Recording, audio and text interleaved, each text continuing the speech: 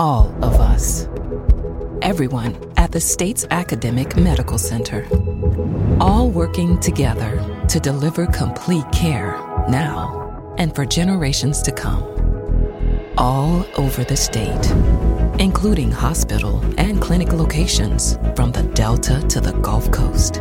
All for one reason. You, the University of Mississippi Medical Center. All for your health. This is an MPB Think Radio podcast.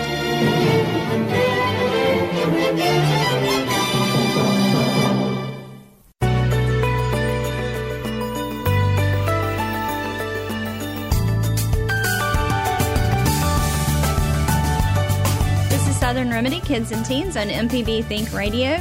I'm Dr. Morgan McLeod, Assistant Professor of Pediatrics and Internal Medicine at UMMC. Skin care should be an important part of our daily routine. And as pediatricians, we see lots of rashes and different skin conditions in our kids and teens. May is also Skin Cancer Awareness Month, and so that's what we're going to be talking about today, just all things skin.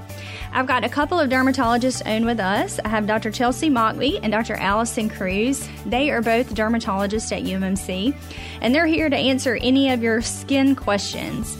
As usual, we'll be taking your calls, and if you have any questions or comments about skin conditions or any medical question in general, we would love to hear from you. Give us a call at 1-877-MPB-RING. That's 1-877-672-7464. You can always send an email as well to kids@mpbonline.org. So welcome, Dr. Mockbee and Dr. Cruz. Thank y'all for coming on today. Thanks for having us. We're excited. So tell us a little bit about what y'all do as dermatologists. I feel like most people out there know what a dermatologist is and they think of skin. But just tell us a little bit about day-to-day, kind of what y'all typically see and what most of your patients are. Yeah, so we see a lot of variety, which is one of the great things about dermatology. So in general, I think both Dr. Cruz and I see all ages. So we see kids, we see young adults, teenagers, on into the elderly. Typically, we see kids with, rashes, common things like eczema, molluscum warts. We see acne. When we think about, older patients, a lot of it is skin cancer screening and, removing or treating those skin cancers. So that's probably the bulk of what we do day to day. And of course, more of the chronic things like psoriasis, things like that you probably have heard of as well. We see that too. Anything else do you think, Dr. Cruz? Yeah, the nice thing about dermatology is that you get to see, like Dr. Mockbee said, you get to see a wide range of things and a wide range of patients. And so, I have entire families that I see. I see the kids, I see the parents, I see the grandparents, and, that's one of the wonderful things about our specialty. So May is Skin Cancer Awareness Month, and so when I saw that, I thought this would be a great time to bring y'all in to talk about skin, because skin cancer is so common. I have had a precancerous lesion, I guess they said. I think I don't remember, this was years ago, but I know I was terrible with my skin growing up. I never wore sunscreen.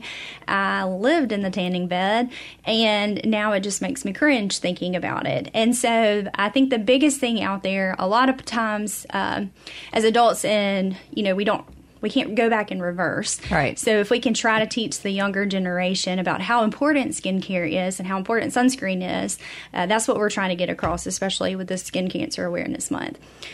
So a few statistics I was just going to read, because people out there listening, you may actually have been diagnosed with a skin cancer before, because it says 1 out of 5 Americans are going to develop a type of skin cancer by the age of 70.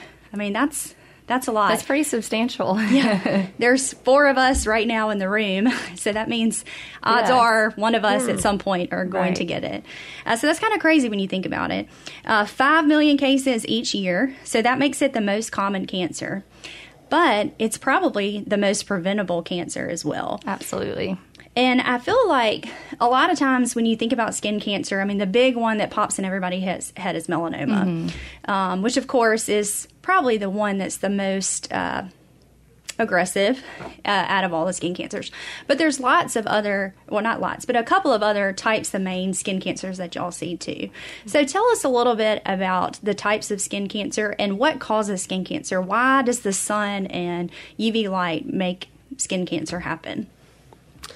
Yeah, so you're right. Melanoma is the one I think that gets most of the publicity, and it is the one that is the most scary. But the most common skin cancer is actually a basal cell carcinoma, and then the second most common are squamous cell carcinomas. So we actually call these kind of in a clump. We call them non-melanoma skin cancers because they're kind of a separate category.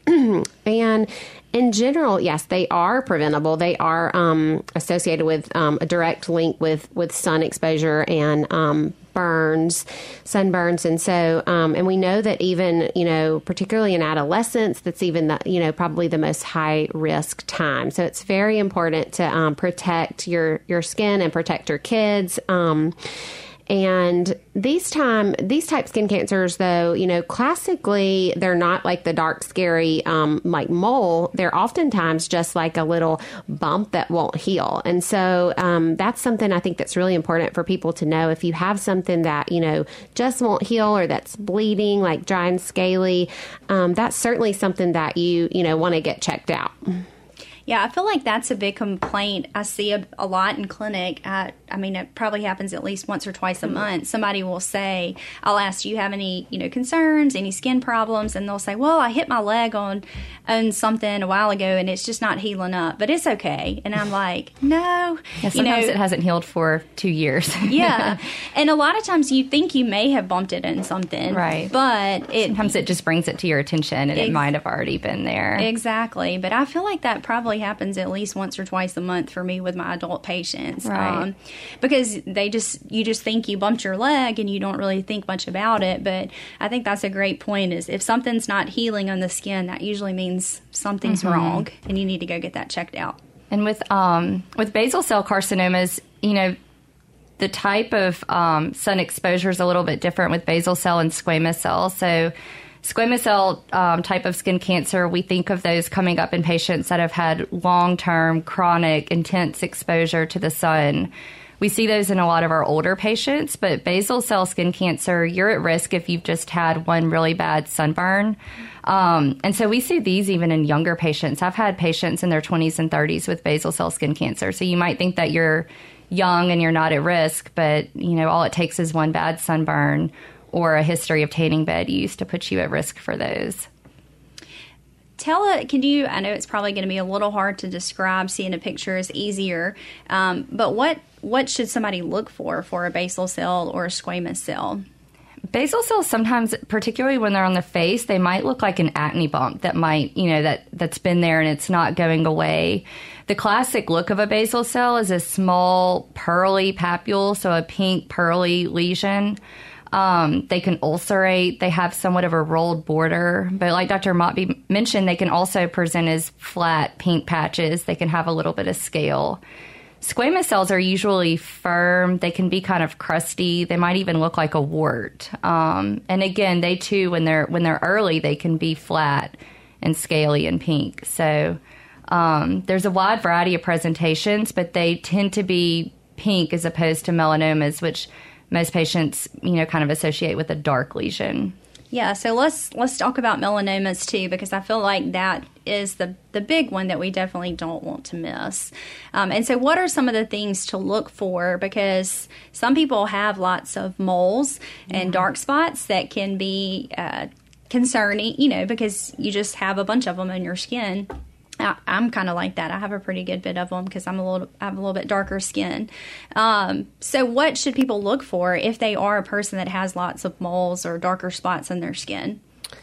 So you probably, I'm sure you may have heard like the ABCs of melanoma. That's kind of the, I think that's a good tool though, just to help remember kind of basic things to look for. So, we think about for like the asymmetry. So if you see like one half of like a mole looks different than the other half. And then for B is border. So if the border becomes irregular, you notice that like one border side of the mole is changing. And then the C is color. So specifically, it's not always necessarily that it's darker, but if you see more than two colors, particularly is concerning within one mole. So if you start to notice like some brown and some black or some, red and brown and, different shades, then that can be a worrisome sign.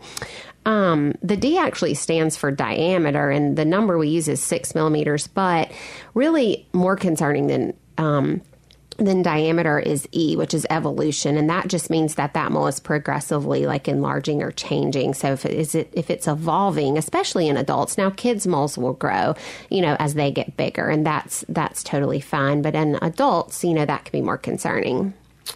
And then one other thing I think we say is like the ugly duckling sign. And so like if you have like one mole that just stands out, and really doesn't look like the other ones, then that is a particularly worrisome feature. So that's something to be looking for. Yeah, so it's important to make sure you're checking your skin. And how often do you all recommend going to an actual dermatologist to get a skin check to look for skin cancer? I think it depends on your history. If there's a strong family history of either atypical moles or skin cancer, I think it's a good idea just to go maybe get your skin checked out once. If your dermatologist doesn't find anything, we typically don't expect you to come back every year. I like to have my patients do a self-skin check every 1 to 2 months, and that way, if they notice that something's changing, they can come back in to see us. But until patients start to have biopsy-proven, atypical moles or skin cancer, we typically don't recommend that they come in every single year.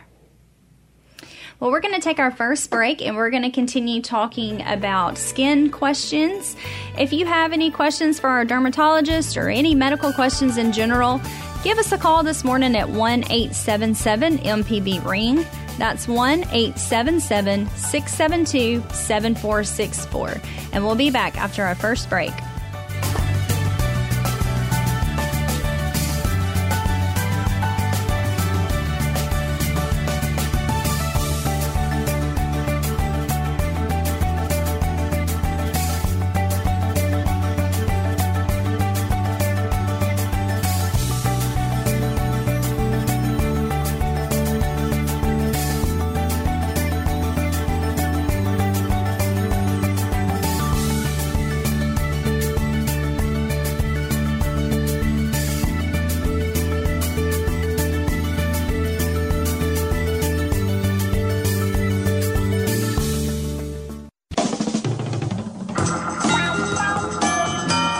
This is an MPB Think Radio podcast.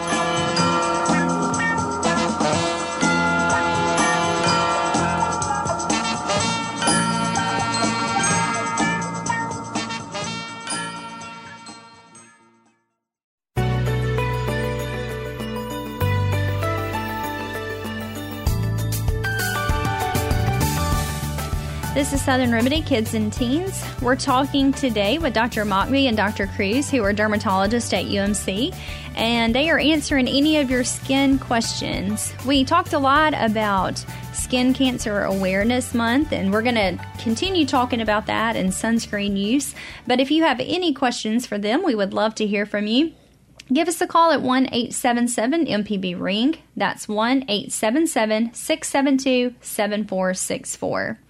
So before the break, Dr. Mockbee, you went over just the ABCs of melanoma and what to look for with some changing moles or dark spots in your skin. Could you just quickly go back over that one more time, just in case some people are just tuning in? Yeah, absolutely. So the ABCs, it's a good way to kind of remember what to look for when you're doing your skin checks. So A is for asymmetry. So if like one half of your mole looks different than the other half, that can be concerning. And then B is border. So if the border becomes irregular or you notice the border's changing, that's something that can be concerning. C is color. So it's not always just the dark moles. It's more so if you notice more than two colors within a mole. So if you notice brown, black, and red, for example, or just different shades of a certain color, that can be a concerning sign. And then D stands for diameter, which the number we use is 6 millimeters, but more important really than diameter is E, which is evolution. And that means just that a mole is growing or evolving. And that's particularly worrisome in adults because really those moles shouldn't be changing. In kids, it's common. It's not really a concerning thing because the moles should grow as the kids grow. But in adults, it's something to get checked out. And then the one other thing I mentioned is the ugly duckling sign, which is just a phrase that we use to say that one mole just doesn't look like the others, like it just stands out and looks different. And so if you have that or you notice one that just catches your eye more than the others, then that's certainly something that we want to get checked out. Looks like we've got our first caller, so we will go to Alan, who is in Mobile this morning. Hey, Alan, what's going on? Hey, how are you doing? My name's Alan. My education in medicine is via training rather than degree, and knowledge is more or less clinical than formal education. Now, I've got a couple of comments from having been a lifetime out in the weather and in medicine and this and that. First comment is, oddly enough, and I'm not trying to seem sexist, but ask the women, wives, and mothers to try to notice their husbands or sons or whatever that are in the construction or outdoor work environment. I'm in heavy construction, and I deal with older white men who have very successful, lucrative careers, and they go out and work with an old-fashioned little ball cap and a pair of sunglasses. And direct southern heat, 100 degrees, 100% humidity, and tremendous sunlight. And there's one man, I just cannot explain to him to buy a cowboy hat or big-brimmed hat. And he apparently is fair-skinned and red hair. You can always see the visible discoloration on his ears and face. But he's making plenty of money. He's doing his job. He's a really great businessman. But you just can't tell these old men anything, and they're going to take and keep doing the same thing. Now, I can see down the road he's fixing to have a bad problem, but I can't do anything about it. That's one thing. You still there? We're still there. Okay. All right. Then now this is practical. And then we have some people that, again, heavy construction workers, big working $300,000 machines all day long, $400,000. But they'll get out here and get their property, and they come from, say, like Minnesota or Indiana, and they have no idea what the plant Virginia creeper is. They think it's a decorative ivy, and it's not. It's as toxic as poison ivy, and it gets all over them. And if they happen to be type 2 diabetic, they'll get something that they can't get cleared up right away. And it is an almost endless problem if it's there with them from 6 months, from December through May. So that's another thing that some people just need education about. Yeah. Well, thanks so much for calling, Alan. We appreciate that. I think you bring up some wonderful points. Like it is very important if you work outside to be protected. It's probably hard in this southern heat to wear long sleeves and pants when you're out there working, but if you're in the sun, that's going to be the best thing. If not, at least put some sunscreen on. And a big hat, like you said, a baseball cap doesn't provide much protection, especially for your ears, for your neck. And so y'all probably can attest a little bit more to that. And that's what we're going to talk some about, a sunscreen. But definitely that can't take the place of getting it like SPF clothes and making sure you're keeping your arms and legs covered. So thank you for calling. We appreciate that. Okay, bye.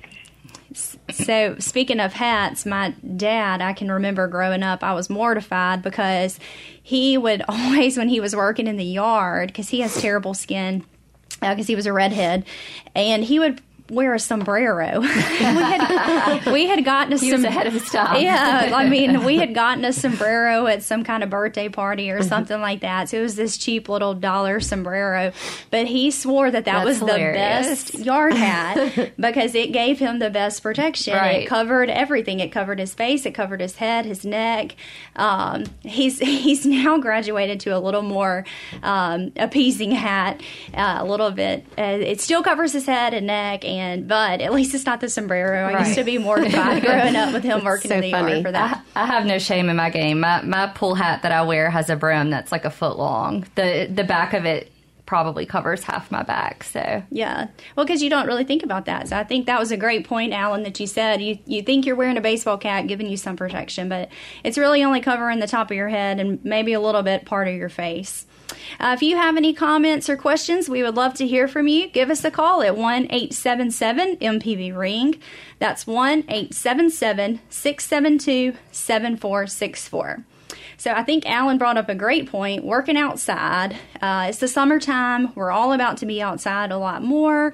There's more activities. Our kids are going to be outside playing sports. We may be by the pool, the beach. So sunscreen is super important. And I think a lot of people probably have some questions about sunscreen, like what is SPF? What does that mean? What number should they be using? Are there different types of sunscreen? So would y'all elaborate on sunscreen a little bit for us? Sure. So there's a couple of things you want to look at on the label when you're purchasing your sunscreen.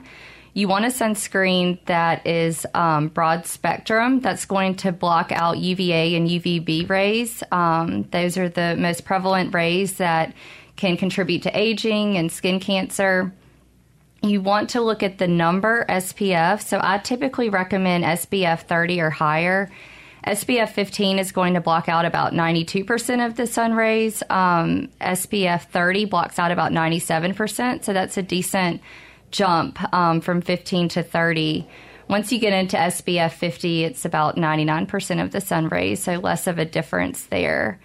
If you're going to be outside, you want a sunscreen that's water resistant and sweat resistant. I think it's an important distinction to make that there's no such thing as waterproof sunscreen. So water resistant sunscreen will give you about an hour of coverage if you're in the water or sweating. After that, you need to reapply. And then there's different types of sunscreen. So I get a lot of questions about this from patients. The ingredients make a difference. So there's chemical sunscreens. Those contain things like the benzones, oxybenzone. And then there's physical sunscreens. That's your more traditional zinc and titanium ingredients. Like if you think back to the 1960s with sunscreen, the white, pasty nose, the sunscreens, the physical sunscreens have come a long way since then, but that's typically what most people think of. So chemical sunscreens, they actually take the sun's rays and absorb them and convert them to heat. Physical sunscreens work like a shield, so they actually reflect the sun rays. They both work. They're both effective. Different sunscreens are better for different people. My patients with sensitive skin, I tend to recommend a physical sunscreen because they're less likely to react. Patients that are going to be, playing sports or swimming, a chemical sunscreen does tend to be a little bit better there because the physical sunscreen will wash off in the water. We're talking today with dermatologist Dr. Mockbee and Dr. Cruz. If you have any questions, give us a call at 1-877-MPB-RING. That's 1-877-672-7464. And we've got a couple more callers, so we'll go to Alan, who's in Raymond. Hey, Alan, what's up this morning? Hi. I appreciate the show and everything. Yeah, thanks for calling. What's going on? And, you said kids, but then you say any question. That's right. You can ask us anything. Okay. Last time I saw my doctor, I had a question about these kind of nodules on my body. He even said I might have had a third nipple. But when I went to the dermatologist, kind of said, nah, I like to get rid of them. Is that silly? Is that the only nodule that you have? There's 3 of them. There's 3 of them. I think it all just depends. One lower chest. They're all on the right side. What do they look like again? Oh, that's my doctor says it might have been a third nipple. Oh, yeah. So some people do have what we call accessory nipples. You can think of it like a birthmark. They come up along what we call the milk line. So they're typically directly underneath your primary nipple. Well, the lower one is just to the outside of it, about an inch, and there's one directly above it, about 4 inches, and then there's one that's just left of my armpit. Yeah. I would. But maybe I was starting to get conscious of them. Yeah, that's what I was going to say. They're not definitely. really going to make that much of a difference. You know, it would be more of a cosmetic type thing. So if that's something that you're interested in, it may be worth it. I don't know if dermatologists would remove that, but a plastic surgeon definitely would be able to help you with that as well, especially if you have more than one. But yeah, I mean, I think if it's something that bothers you and it's something you're concerned about for cosmetic purposes, you could. It's not going to cause any problem to leave them either if that's what it is, if that's what your doctor said it is. But we appreciate you calling. Thanks so much. Okay, would it leave a scar? So anytime you cut the skin, you're going to have a scar. It's hard to say for sure without seeing them in person, but they're typically small and they can be removed with a relatively small scar. Oh, okay. At this point in time, I don't really care. I'm not young. I'm not the type of person that goes out to the beach and takes his shirt off. So I'm just going to say, how bad could it be? Yeah, that's true. All right. Well, thanks so much, Alan. We appreciate it. We'll go next to Hubert, who's in Jackson. I have had psoriasis for a number of years, about 25 years, and about 5 years ago I started taking Humira, and it gave immediate relief, cleared up completely, and within the past month or so, I've had some spots coming back, 2 on my knees and each knee, and then on my lower thigh. And I'm wondering, would it be a benefit to switch to another drug type such as Humira? Yes, that's a great question, Hubert. So, Humira is a great medicine. It's one of the many biologics that we have for psoriasis now. But it is actually not uncommon that after a number of years that sometimes they kind of lose efficacy. So I do think that particularly if your flares are not able to be controlled with like a topical medication, that I do think that it would be worth seeing your dermatologist and, considering switching classes of medicines because, in the last 3 to 5 years, there have been so many new medicines and continue to evolve for psoriasis that really there's just no reason to, have to live with it and not have good control. So, any suggestions on what you suggest? Well, a lot of that can depend on your other medical conditions. So it is definitely worth a discussion, with your doctor. But there are Humira in itself is what we call a TNF alpha inhibitor. So it's a class of medicine that blocks that molecule. And there are other classes of medications that block other molecules or other pathways. So they, target a little different pathway that involves psoriasis. So there's lots of medicines out there. You may, have seen the commercials and heard of like Cosentyx, Skyrizi, Taltz, Tremfya. I mean, there's so many now. And some of it depends on, like I said, if you have any other medical problems, some of them, or if you have joint involvement, that treatment can be tailored more specifically for you. Good. Thank you, ma'am. Yeah, thank you for that call. And we'll go next to Danny. Hey, Danny, what's going on this morning? Hey, good morning. I wanted to follow up with the other man that called just a little bit ago about working outside all your life and things like that. That's what I've done. And there is, like you said, have your wife or whatever, your mom check you because there's a huge stigma attached. You ain't tough enough. You got to put on a hat because you can't handle it and stuff like that. There's a huge stigma attached to that. You ain't tough enough. Now, of course, I tried to be a tough guy. Now, I'm on the other end. I'm fighting skin cancer and things like that. But there is a huge stigma attached. And I just wanted to reaffirm what he was saying. And actually, my ex-wife had found some on my back for me one day, and I had some on my throat I didn't realize, and VA cut that out for me because I served and stuff and been all over the place. And I just don't know, I'm here. I don't know what providers to go to around here. I'm in Southwest. I'm scared to go to Memphis, to tell you the truth. They want me to go to Memphis VA, get this stuff cut out of me, and I'm not going to go in there unless I get an armed escort. I don't know if there's any good providers around this area. I'm near Selmer. If you mention healthcare providers around this area, and the VA will pay for it and reimburse them. But maybe it might be easier to find out easy ways for guys like me, whether they got VA or not, easy way where healthcare providers are at. And so if you could mention that. But anyways, I reaffirm, and there is a stigma like with that, you ain't tough enough. And I want to add one other thing, if I may, just last comment. He mentioned folks from the north and stuff, right? And my folks are from the south, and they happen to move up north for work, and that happened to be where I was hatched at, where I was giving birth at.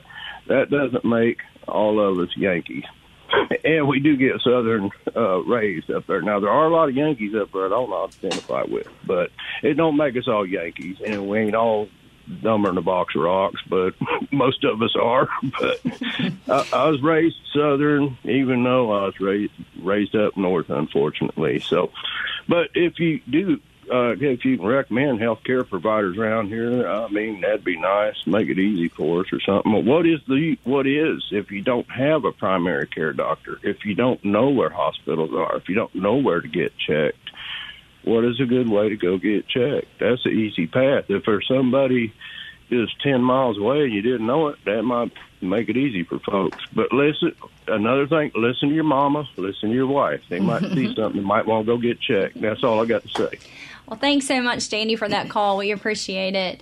I think you're definitely right. There probably is a stigma about that. That's not something that you really think about, but I'm sure there definitely is. And Jay even mentioned there could be a stigma about just wearing sunscreen in general. If you're not at the beach or not by the pool, a lot of guys, probably see that as a weakness. Right. As we don't think about that as females, but that may be definitely something that they could think about. But can't reiterate it enough to the younger generation how important it is to wear sunscreen. So if you can start with your kids and your grandkids, then they really won't know much of a difference. It's kind of ingrained into them.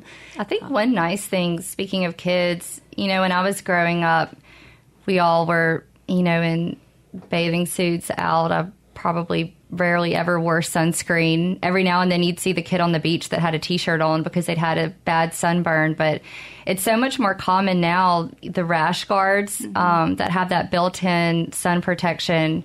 You see kids now all the time with those. Those are the type of swimsuits I put my kids in, and it really makes it so much easier because it at least protects their chest and their arms, and it's just kind of one less thing to have to worry about when you're at the pool for long days. And reapplying the sunscreen. Right, having to pull them out of the water, reapply the sunscreen. So it's just one nice thing. I'm glad that we've kind of transitioned into that not being a, kind of weird thing with kids. It certainly has, become more of a normal thing. Yeah. Yes, I totally agree. I even make my husband wear them now, but that's probably not quite as common. But and I think that you both had great points about your wives, actually, or moms. I have so many patients who, come in and, their wife noticed this spot. And so listen to your wives and moms. If they notice a spot, they're concerned about, it is worth getting checked out usually because a lot, more often than not, they're right. So Dr. Motby and I used to work with a dermatologist at the VA who used to have this quote. She would say, "Wives save lives." And that was always because we saw a lot of the veterans that would come in and they would have something on their back that their wife had noticed that they didn't even know that was, they didn't know it was there. And so Danny hit the nail on the head with that one. Yeah. We got some more callers, so we'll go to Miss Sue in Beaumont. Excuse me. I hope you could answer two questions for me right quick. First of all, what happened to the health departments in every county? It seems like they're all gone now. Well, what happened that we don't have health departments now to do routine checks and I love the health departments. What happened to them? Well, I'm not 100% sure, but if I had to guess, it would probably be workforce and funding. That usually is what drives everything when things close, is workforce and funding. Would be my guess, but I'm not sure. Dr. Feldman's coming on with us in a couple of weeks, and he works pretty closely with the health department. So I'll try to ask him and see if we can get back to you about that. All right, and I want to ask you something else, okay? A beautician that I went to one time at a salon, she found a funny-looking place on a man's scalp. I don't know if people know when you're looking for melanomas and things to check the scalp, too. Yeah, that's Absolutely. A great point. Mm-hmm. And also, can I say one more thing? Of course. I mean, I thought that was really interesting because she saved this man's life. She found a melanoma on his scalp. But anyway, the man that was talking about sun exposure, I've often wondered, how did the Eskimos, before the advent of, civilization, how did they ever get vitamin D when they couldn't take their clothes off? I can see in temperate, or tropical climates how people can get vitamin D if they go out in the sunlight. But how did people and people still like in Siberia, how do they get enough sunlight to get any vitamin D? Well, that's a good point. They probably don't, honestly. If you looked at their blood work, I'm sure they probably are deficient in vitamin D. Just with how many people I know are deficient in vitamin D here in America that have exposure to sunlight, I can only imagine what they are there. But that's a good point. I don't know. So, thank you, ma'am. Yeah, thanks so much, Miss Sue, for calling. We appreciate that. Yeah, catching it in your scalp. I actually have one patient that they had a melanoma in their toenail, and they caught it at a pedicure. Yeah, I had a patient just last week who came in with a lesion on his scalp that we ended up biopsying, and it was detected by the woman that was cutting his hair, and it had grown just since the last time I had seen him for his routine visit. Yeah. We'll go next to Becky in Jackson. Hey, Becky, what's going on? Well, I just have a question about a rash. I have a fine rash. Well, it looks like bug bites on my back. And I had gone out to clear my deck, and I had some what I thought was Virginia creeper. But now that I look at it, it was mixed up with some other kind of I guess my question is, how do you tell the difference between a topical dermatitis and a rash from, I don't know how to describe it. It looks like bug bites, but then now it kind of bubbled up. So, you can't get in with a dermatologist right away. So I was wondering, will MEA do a scraping to see what it could be? Because it's only on my back, and then it went away, and then now it's back again, and it seems like it's gone in a pattern, whatever it was bit me on my back, then under my arm, then twice in the front, and then today when I woke up, it seemed like I had 2 extra bites, but I did go outside again yesterday. So, and I'm pretty allergic to a lot of things, and I did change my detergent.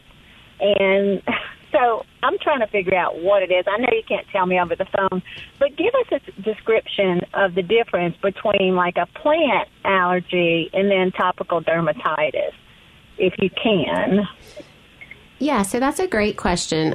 It is hard to say specifically without seeing it, but in general, when we think about a poison ivy type rash, those often can be bubbly, or we say vesicular, which just mean little blisters or little vesicles. And oftentimes, though, they can have kind of a linear pattern or look like little streaks. That can be a clue that it might be a plant dermatitis.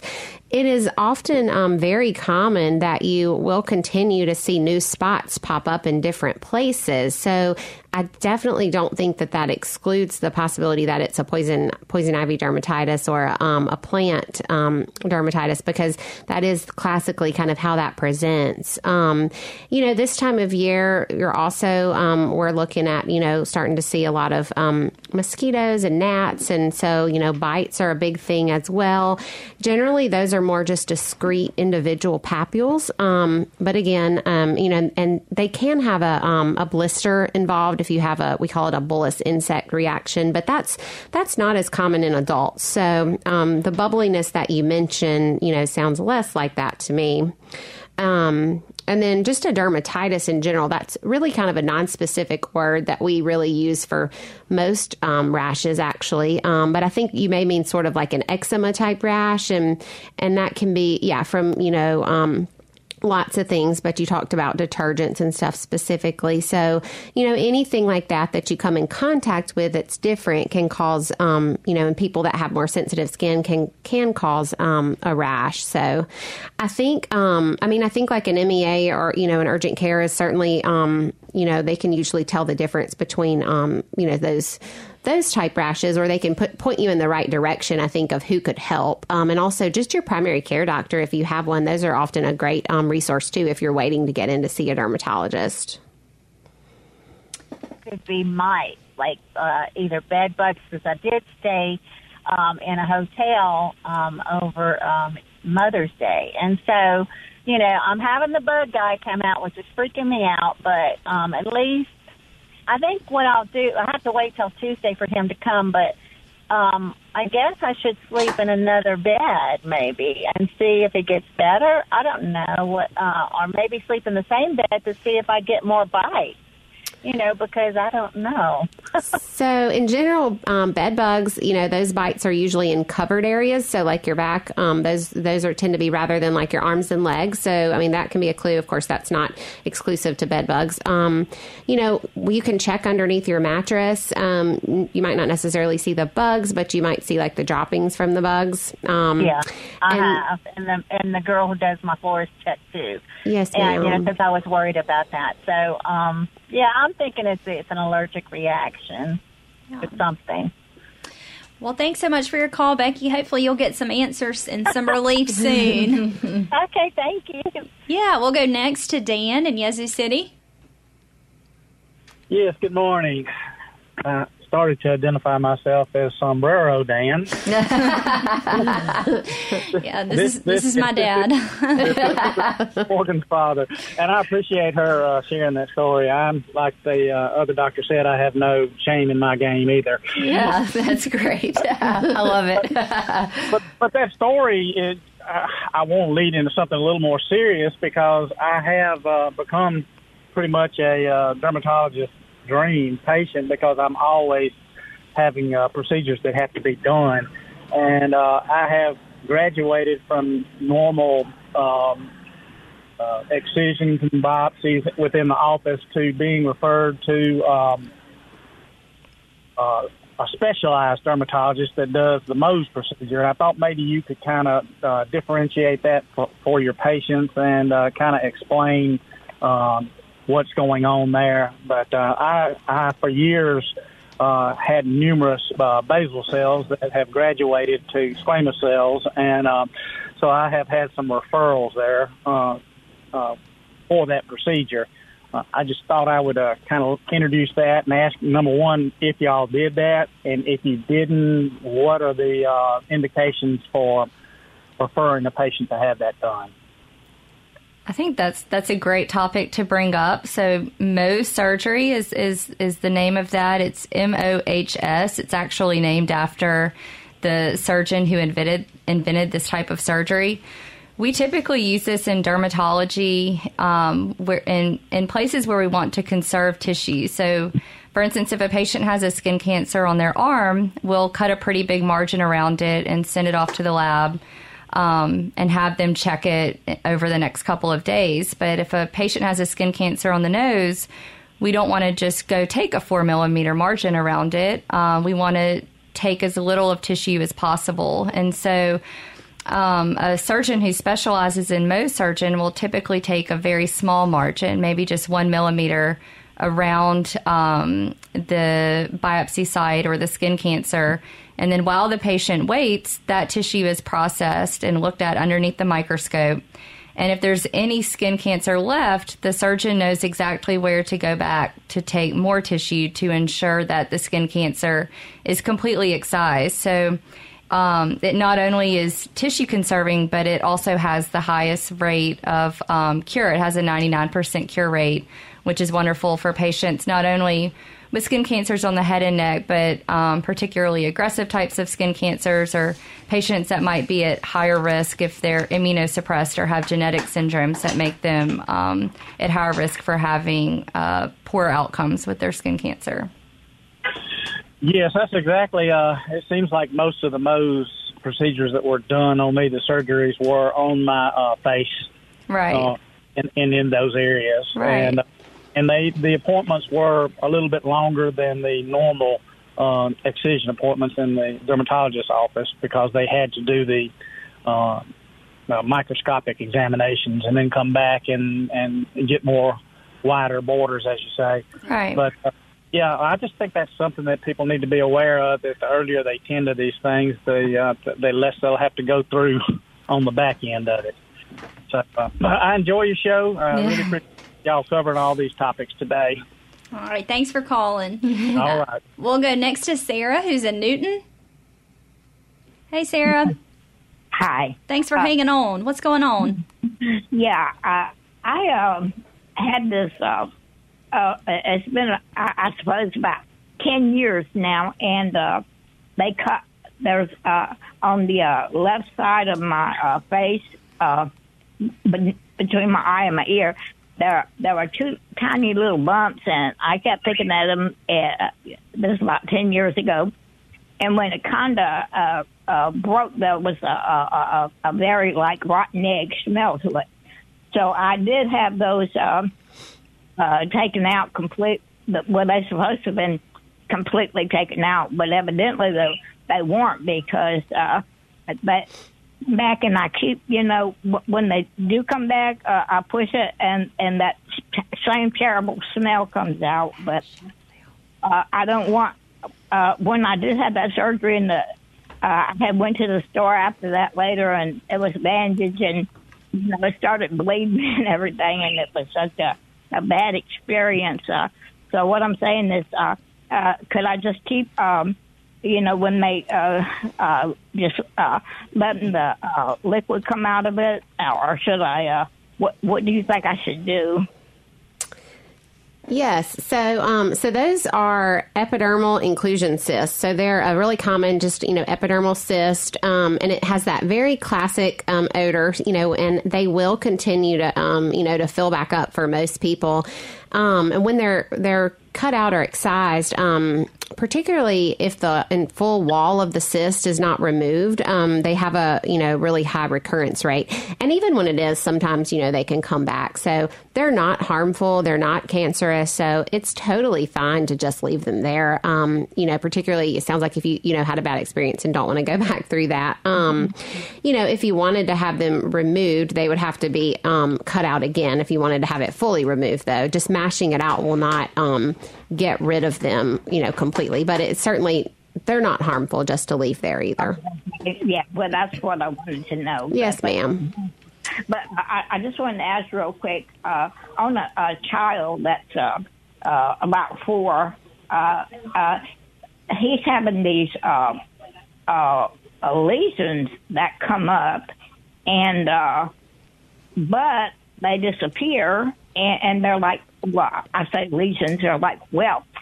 And like he had taken a shower, and the whelps were all over his back, and his mother took a picture of them and everything. But see, just within 30 minutes or whatever, they were completely gone. And I've seen them like scratch his face wherever he'll scratch, or maybe a whelp come up, and then a little later it will be gone. Do you know anything about something like that? Have you ever heard of it? So it sounds like you're describing what we call urticaria, which is the medical, word for hives or whelps, as you say.